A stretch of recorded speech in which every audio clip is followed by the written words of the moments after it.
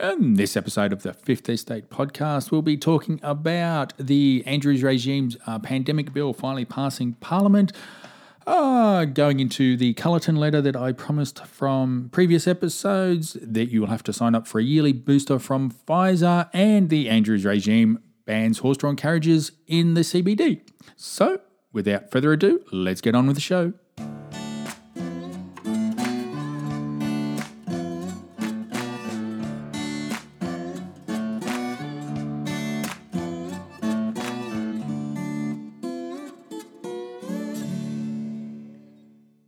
Hello, everyone, and thank you for joining me here on this episode 15 of the Fifth Estate podcast.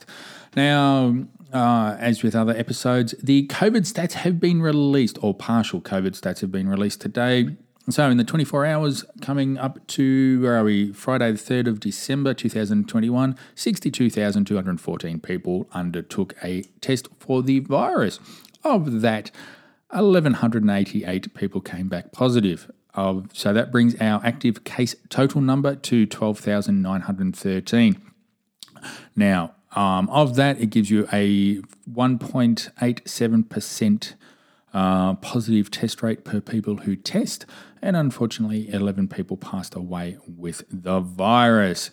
So now, speaking about that, the Andrews regime's draconian public health and wellbeing amendment, pandemic management amendment bill finally passed the upper house yesterday, so it's likely to be given to the governor for royal assent today or tomorrow or sometime soon, and it will become law from then, and we can expect the Andrews regime to enact those laws on the 16th of December. Now, just a little bit about that. There is a campaign for the governor not to give the bill royal assent. As I've mentioned in a previous episode, early on, I would have thought that was a good thing to do. Nowadays, I'm not too sure because, I think that sets a bad precedent.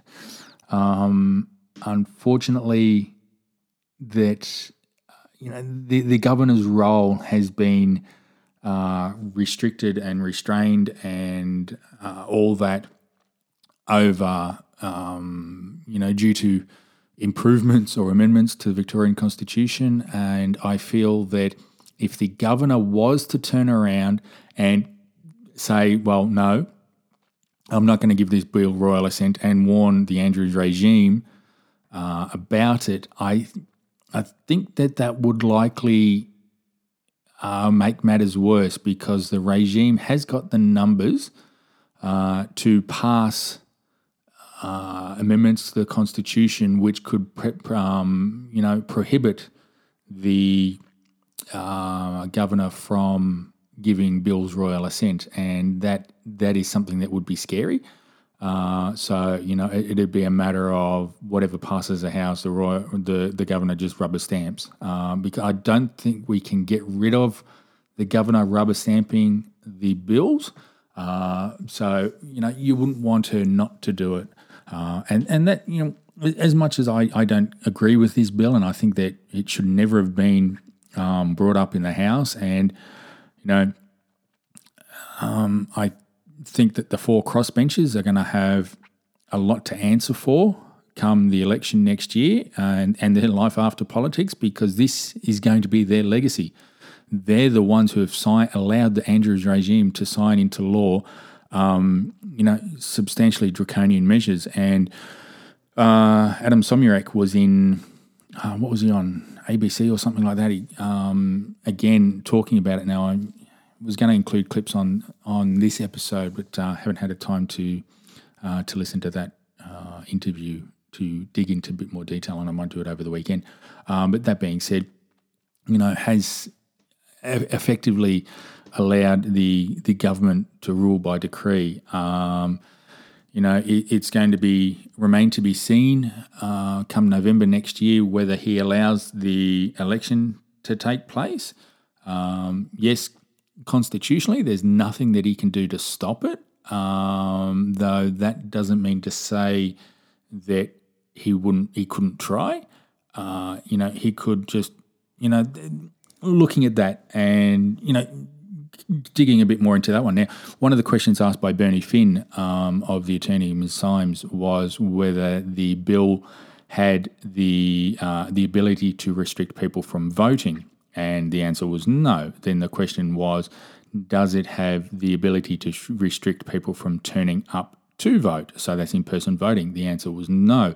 I would have liked Mr. Finn to dig a bit deeper and ask the question, does it restrict people from turning up to vote at the polling booth of their choice?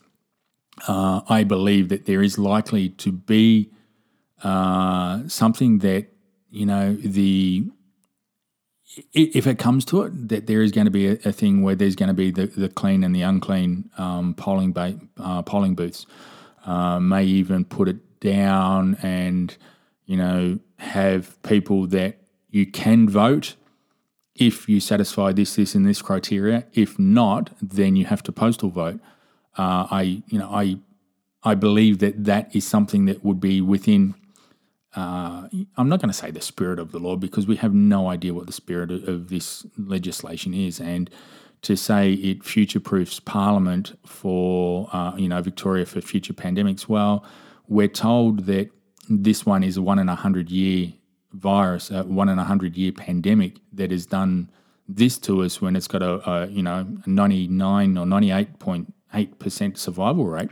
So if it's a 1 in a 100-year thing, why create draconian legislation like this unless you plan to use it if the next pandemic is likely to be in 100 years? I mean, who's to say what Parliament's going to look like in 100 years' time?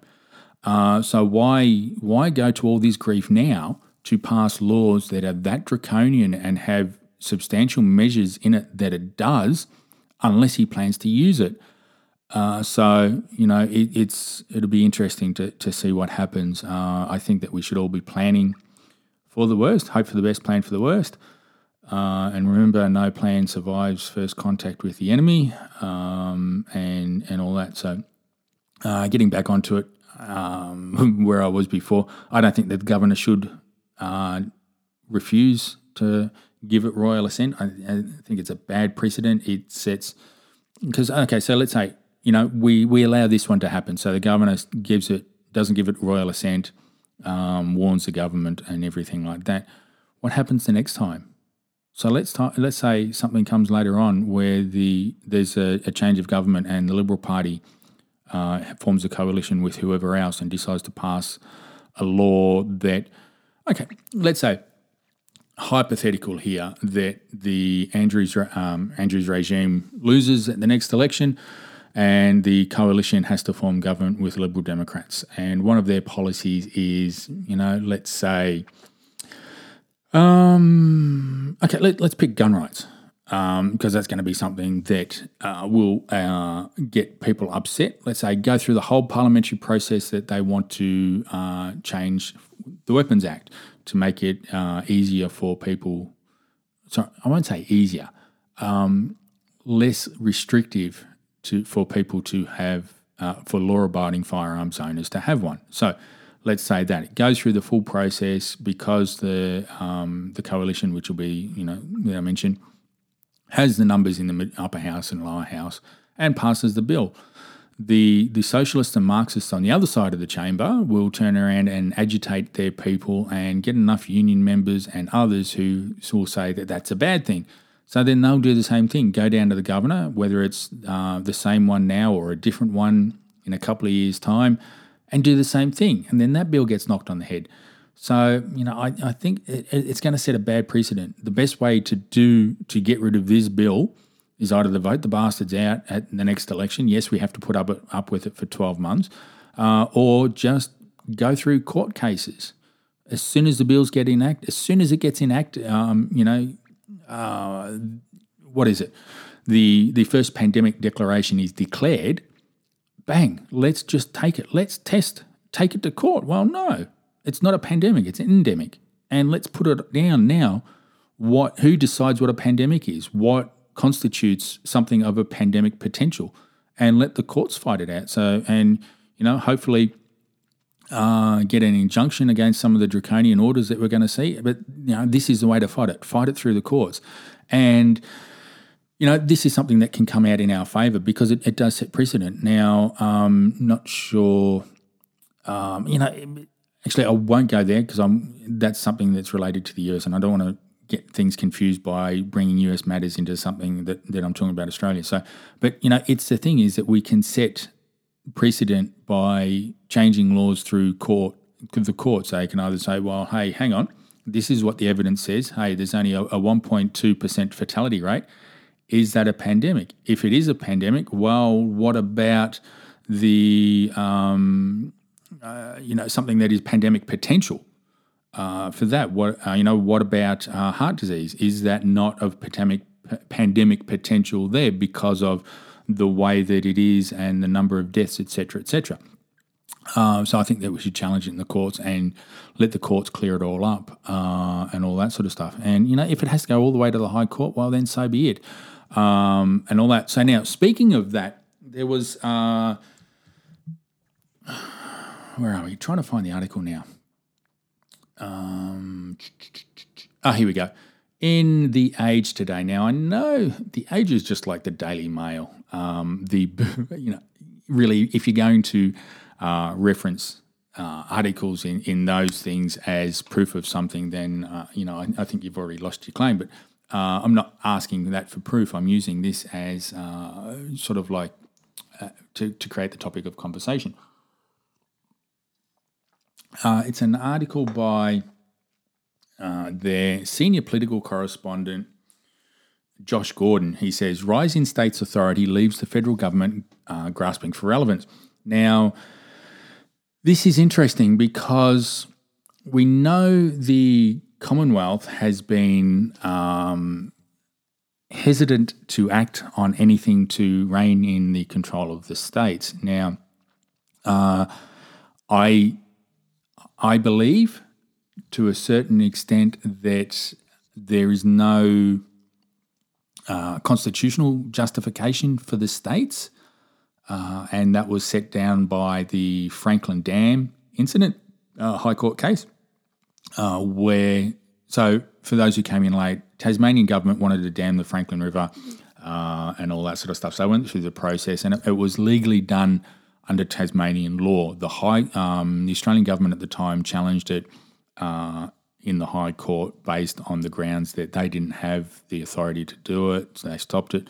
Or was it the state? Anyway, one of them. Anyway, it ended up in the High Court, and the Commonwealth turned around and said no, that they did have the constitutional authority to overrule it because of the external affairs provision of the the Constitution.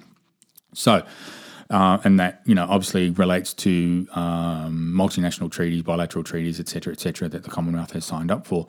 Now, I believe that decision there negated the power of the states, because if you have a look at all the treaties that we've signed up for, well, all of them have been done through the external affairs provisions of that. So there's discrimination, there's wages, there's all sorts of stuff. And so effectively that's given the Commonwealth more power over the states. So with that, I don't think that there's any you could argue any decision that the states made could be overridden by the Commonwealth because of that. So in this instance, the Commonwealth could easily challenge these laws because of the ratification. I think we've ratified it, the Universal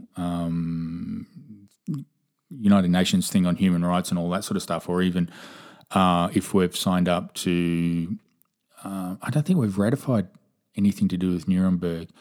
As much as people want to say that there's going to be trials and all that sort of stuff, as I said before, it's not going to come anytime soon. It might be a decade, if not more, before it happens.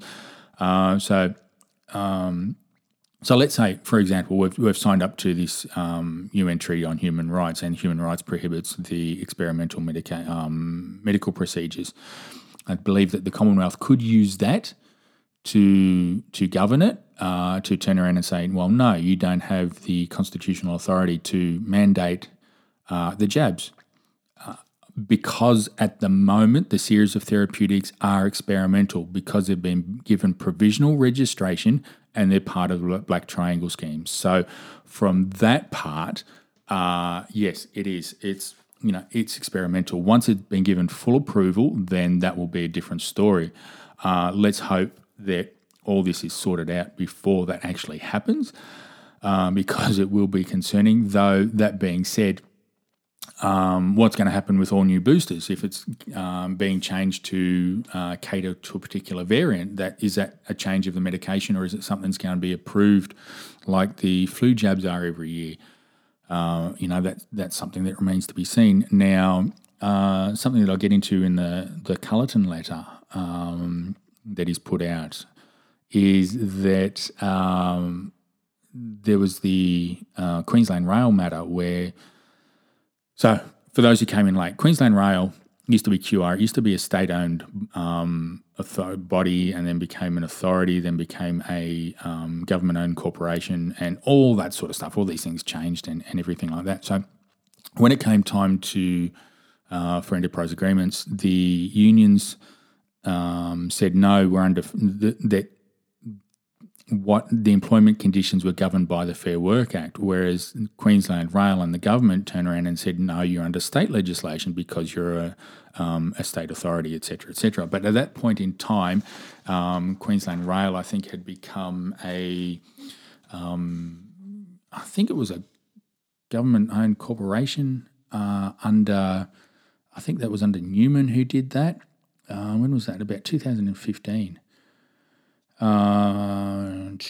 So it was a trading corporation within the meaning of Section 51(10) of the Constitution. So as it was deemed to be a trading corporation under the Constitution, that the relationship between the employees was governed by Commonwealth law, not state law. So when the Fair Work Act came out, so prior to the Fair Work Act, there were state laws and there was federal law and everything like that. And with the Fair Work Act, that was brought out to get all, apart from some designated state authorities, to get everyone under the Fair Work Act, under Commonwealth legislation. From Victoria, it didn't apply because way back in the Kennett era, Kennett handed all those powers over to the Commonwealth, so there were no more state awards in Victoria, or there were transitional ones under Victoria from Kennett because he wanted it all under the Commonwealth banner.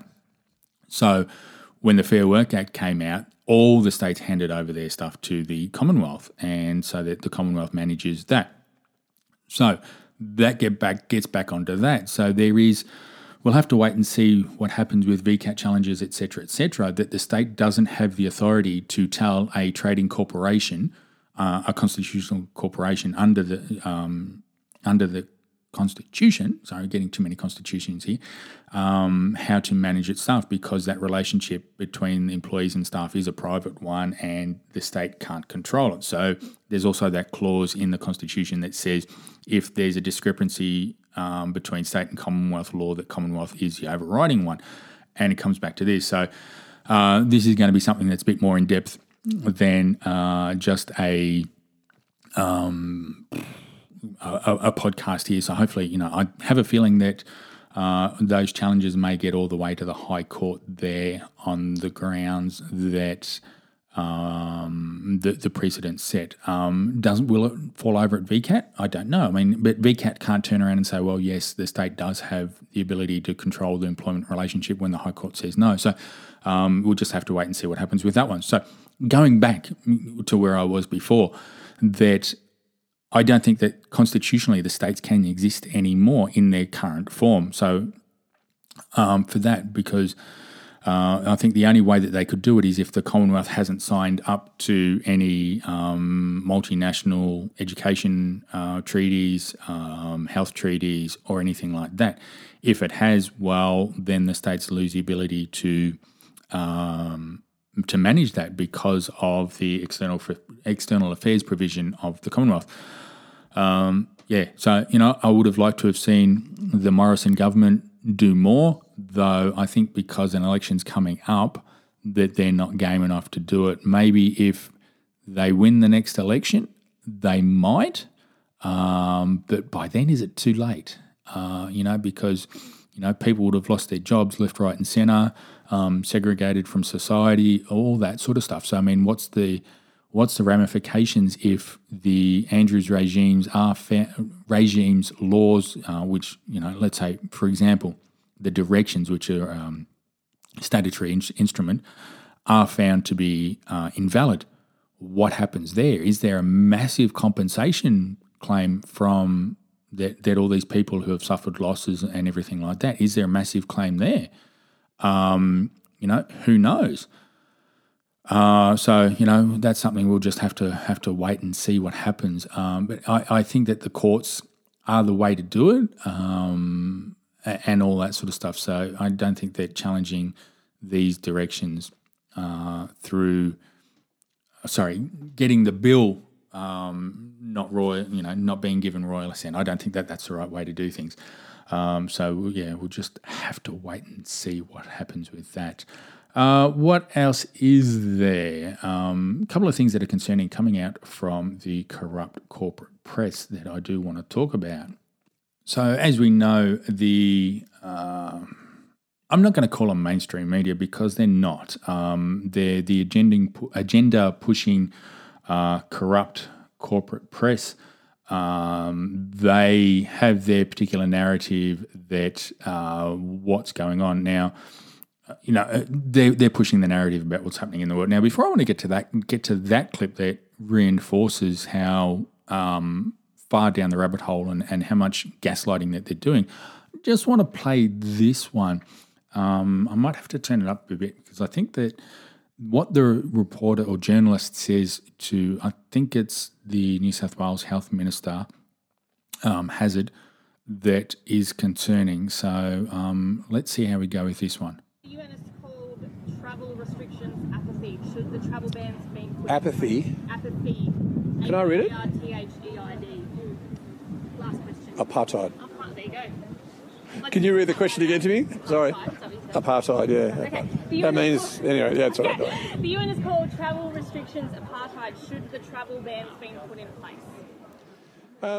Now, I'm not normally one to have a crack at people for mispronunciation of things and not understanding words. Because, man, I've done it. First time I saw Buck Holden written down on paper, I had no idea how to pronounce it. So for that, my concern is that this is a journalist who was going out to talk to the Health Minister of New South Wales. So I'm fairly confident to say that they are a little bit further up the food chain. They're not just an intern that has started, and they weren't aware of how apartheid was spelt. So it was apathied, and that's concerning because then, if that's the case, and that is the state of journalism in corporate journalism in this country, and they're getting that wrong, what else are they getting wrong? We know that they've given the Andrews regime, and even to an extent the Morrison government, free kicks on this. Their handling of this quote-unquote pandemic when, at what point in time, as I've asked before, is what point in time does it become endemic and no longer a pandemic? They've given them free kicks about that. They've given them free kicks about the not disclosing of health information and all that sort of stuff. They've just gone,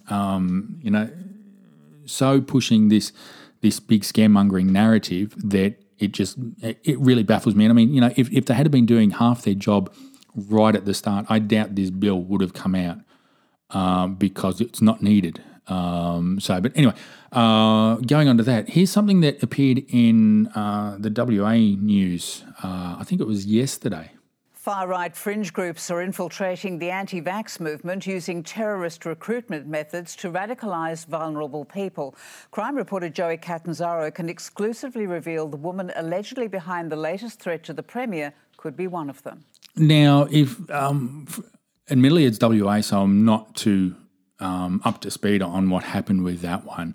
Though, from what I could gather from that news report, someone drove into a power pole at the front of the Premier's place. Now, this particular individual lost their partner. their partner died, and supposedly it is claimed that that death was related to the series of therapeutics, though their participation in that practice hasn't been confirmed, though the media's been all ready to jump up and down saying that this is an anti-vax protest, an attempt on the Premier's life, etc. All they did was crash into a phone pole on the street. It could have been that they were coincidentally driving down the street, lost control of their vehicle out the front of the Premier's place. You know what? Did it happen that way? Don't know. Except the media's jumping on board this whole big boogeyman far-right narrative bullshit that is being put out by, I'll say, the corrupt ruling class to create further division in society and to gaslight those who are opposed to these draconian measures and everything like that. Now, at the end of that clip, turns around and raises concern for the poor Premier who has to live his life in his home under 24-hour police guard. Yet these are the same journalists or the same corrupt corporate press who don't give a shit about all the people that are living in Howard Springs now. And no, it's a different state because there's no Howard Springs in WA. Howard Springs is in the Northern Territory. Though they're all still part of the same machine or the same industrial corrupt, whatever it is. Yet they don't give a shit about that. Those people living in or being forced to live in Howard Springs under police guard because, it is an offence to try and escape, as we've seen by those 3 people who escaped. They were hunted, broken the laws, probably ended up in prison because of it, and all that sort of stuff. And then they even go further and, Tucker Carlson had a bit of a rant about that, and that trying to wake Americans up as to what happens.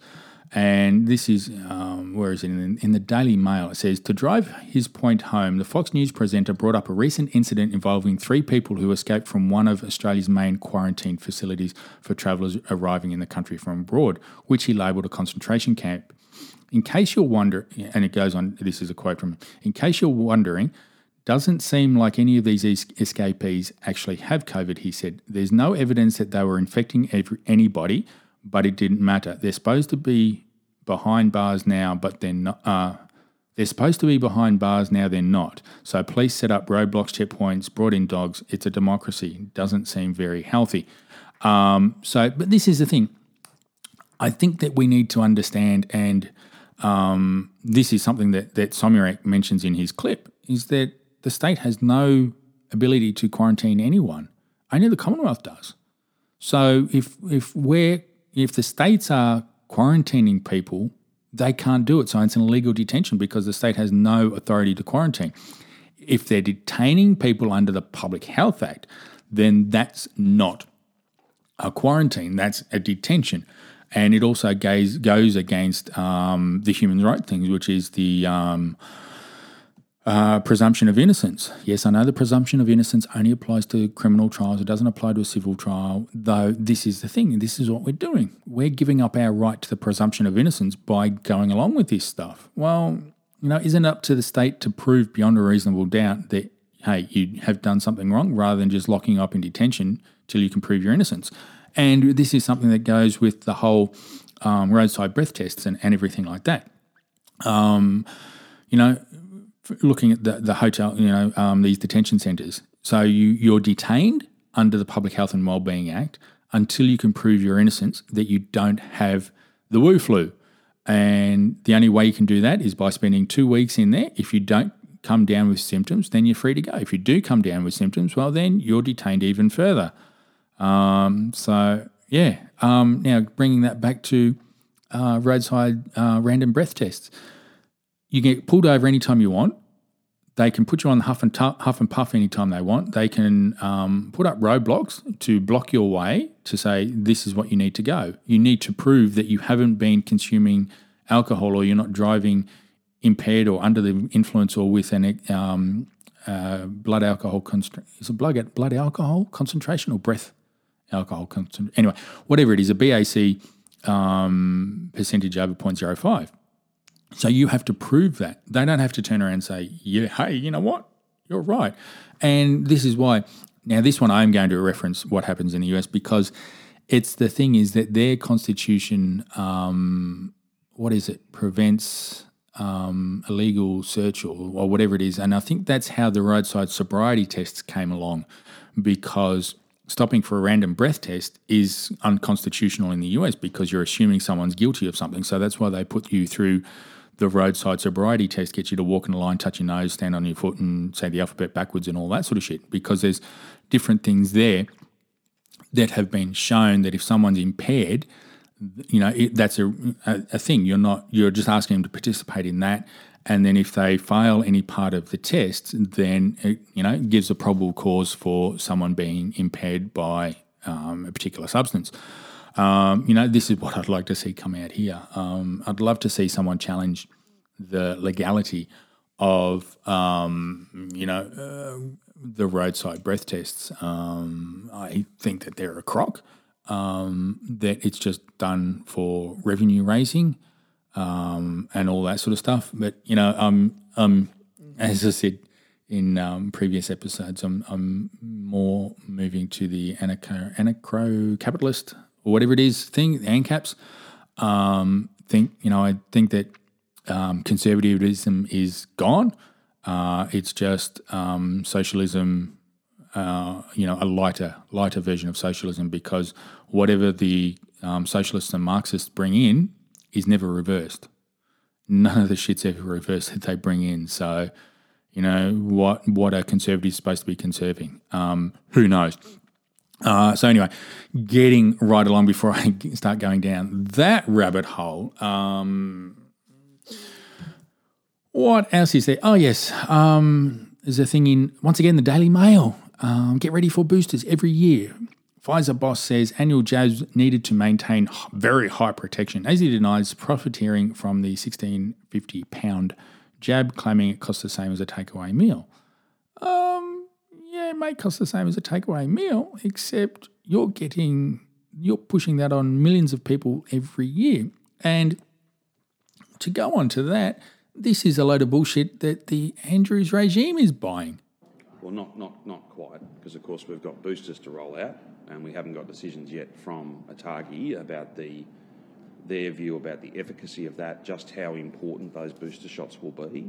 The emergence of this new variant speaks directly to the fact that a third, particularly with mRNA vaccines, a third dose can be absolutely critical in preserving the integrity and the efficacy and the protection from the original course, the first and the second dose.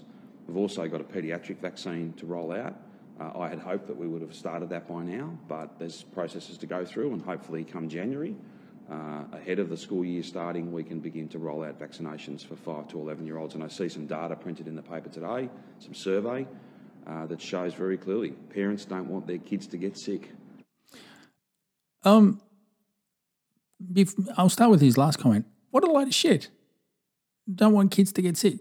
Kids get sick roughly, new kids going to school get sick roughly once a month. They bring home something from school, and if you've got school-age kids, you know that they've always got sniffles or something like that. If you're lucky, it skips you as a parent. If you're unlucky, then you get your sniffles and whatever else. But, this is the thing. What a load of bullshit. And it's because of the fear-mongering from the corrupt corporate press that this is going on, and that people are shit scared about, their kids essentially getting something that for children is little worse than a flu. And, but it's the thing. Take note of what he said. It's a series of boosters. And how you can call something that needs 3 shots now a vaccine is just fucking beyond me.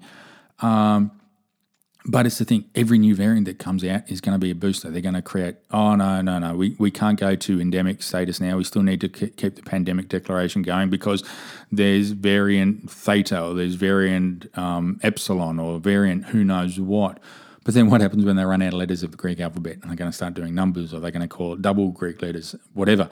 But this shit's never going to end. The only way it's going to end is that when we, the people, say it ends, that's enough. Now, adding on to that, here's another quote from the Stairman-in-Chief, Stairman Andrews, from, I think it was a press conference yesterday. So the more we can keep people who are not vaccinated away from those who are, given that this is a pandemic of the unvaccinated, then the safer we will be. It won't be forever. It won't be enduring. It is based on science. Now, let's make it clear. First of all, this is not a fucking pandemic of the unvaccinated. It was vaccinated people, if you can call them that, who brought the moronic variant into this country, because you can only get into this country if you're double jabbed. So for him to go against science and say that just proves that he doesn't understand the science. But there's also none of this, not one decision that has been made through this whole, from the beginning, has been based on science. It's all been based on fear and the ability and a lust, a thirst for power and control. As I said, you know what? I'll accept the 14 days to flatten the curve because we didn't know what was going on. There was no information there. Since that time, we're nearly, 20-odd months into it, there is no mention of people getting outside, what they can do, apart from participating in this therapeutic trial, what they can do to reduce their chances of succumbing to, I'm talking about becoming fatal, this virus being fatal or having long-term complications. There is no talk about that. There is no one's saying anything about what's going on, what they can do. So, this is not based in science. Where's the science that Andrews had that justified keeping kids out of playgrounds? Where's the science in that? Where's the science that says, as an adult, you can't go out to the playground and consume an alcoholic beverage, though you can go to the same playground and have a coffee? Where was the science behind that? It had not a freaking thing to do with science. So, I think it's time that people need to wake up and realize that these people are hiding behind science. This is because, no, you can't question the science. When, it's something that outside of this, I've said for years, science is nothing more than a religion. It is, seriously, it is just another religion because you can't question the science when, in actual fact, science wants to be questioned. So we'll just have to wait and see. Sorry, flicking through my tabs here. What else have I got? Now, yesterday came out that the Andrews regime was going to ban horse-drawn carriages from the CBD. Now, that is only a particular area, public roads within the CBD bounded by Flinders Street, Spring Street, Latrobe Street and Spencer Street. So you can't have picked up off the street. So it'll ban the ones who park on the side of the street, though you still can book one to go through the area. So it says operators will still be allowed to drive the carriages outside of the zone outside of this zone within the city of Melbourne with pre-booked carriages, pre-booked passengers. So all it does is exclude horse-drawn carriages from that area. So it's not, this is the thing. Medic's going to claim this as a win. I believe this was pushed by the watermelons and all that sort of stuff. So it's, token crumbs. They've sold out the safety and safety democracy of this state and the ability for this state to function for freaking crumbs like this. What else is there today? Coming up to, where are we? 39 minutes. Oh, Cullerton letter. That's something that I wanted to talk about. Now, Rod Cullerton has a website. Let me dig it up. And there we go, votegap.com. Now, if you go to votegap.com, votegap.com, GAP is a Great Australia Party. He does a letter of response to workplace direction to vaccinate. This was posted 24th of November. He does have a couple of little clips there, template letters for different states. Now, obviously being in Victoria, downloaded the one that makes reference to Victoria. This I believe that this letter is probably substantially more, could have a greater impact than anything produced by RDA because it lets things go, gets things into a better detail. So it does mention the Queensland Rail case that I spoke about before, Corporations Act, Constitution, etc., etc. So if you can find it, I do recommend that if you haven't had your employment terminated, I do recommend that you send that off because I think that could be an extra thing that you could use if it comes to it, that these mandates are overturned and everything like that. Ultimately, obviously, it depends on whether the employer is likely to take that on board and say, you know what, yes, as far as we're concerned, there's, that's right. You have reasonable grounds for refusing to follow a direction. So we'll just have to wait and see. Whether you do it or not, I think you get your own legal advice, but obviously I'm not a lawyer, so I can't give you any advice because I'm not taking into account your personal circumstances, though based on my understanding of things, I think that this is a far better letter than the one produced by RDA. So what else is there? I think that's about it for today. See what's going to happen over the next couple of days. I did want to get to on this one was the patents amendments to the Sex Work Act, which used to be the Prostitution Act, the Sex Work Decriminalisation Bill, because there are some concerning things in there and its implications for for society, for wider society. Now, one thing that is interesting about that one is that the government's going to be bringing out, I think it's probably going to happen, actually it'd have to happen next year, early next year, they're going to bring out, and maybe something that they take as an election issue, is that they're going to be bringing out what they call affirmative consent laws. And one of that is going to make what they call stealthing a crime. Now, that's where you remove the condom when you're doing what you're doing and all that sort of stuff. So under that, it'll be a crime. Whereas if you have a look at this decriminalisation bill, that's no longer a crime there. So if you're engaging a sex worker, you're not breaking the law if you do that. But if you're in a consenting relationship with someone and you do it, then yes, you are guilty of a crime there. So, it's the thing. I believe that all these bills and all this Marxist shit that's coming out is designed to fracture society and to break up society and to create division and everything like that and all that sort of stuff. So, but we'll just have to wait and see. I'll see if I can get through it tomorrow and all that sort of stuff. So, yeah. That's about it. I think that's about it for this one. Thanks for listening. Join me on the next one. Should be trying to do one tomorrow morning. Apologies about this one coming late. I had to pick up a book pack from my son's school.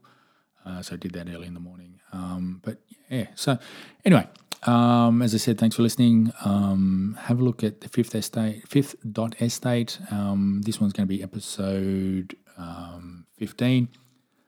Go for the show notes. I'll include links to all that sort of stuff in the show notes.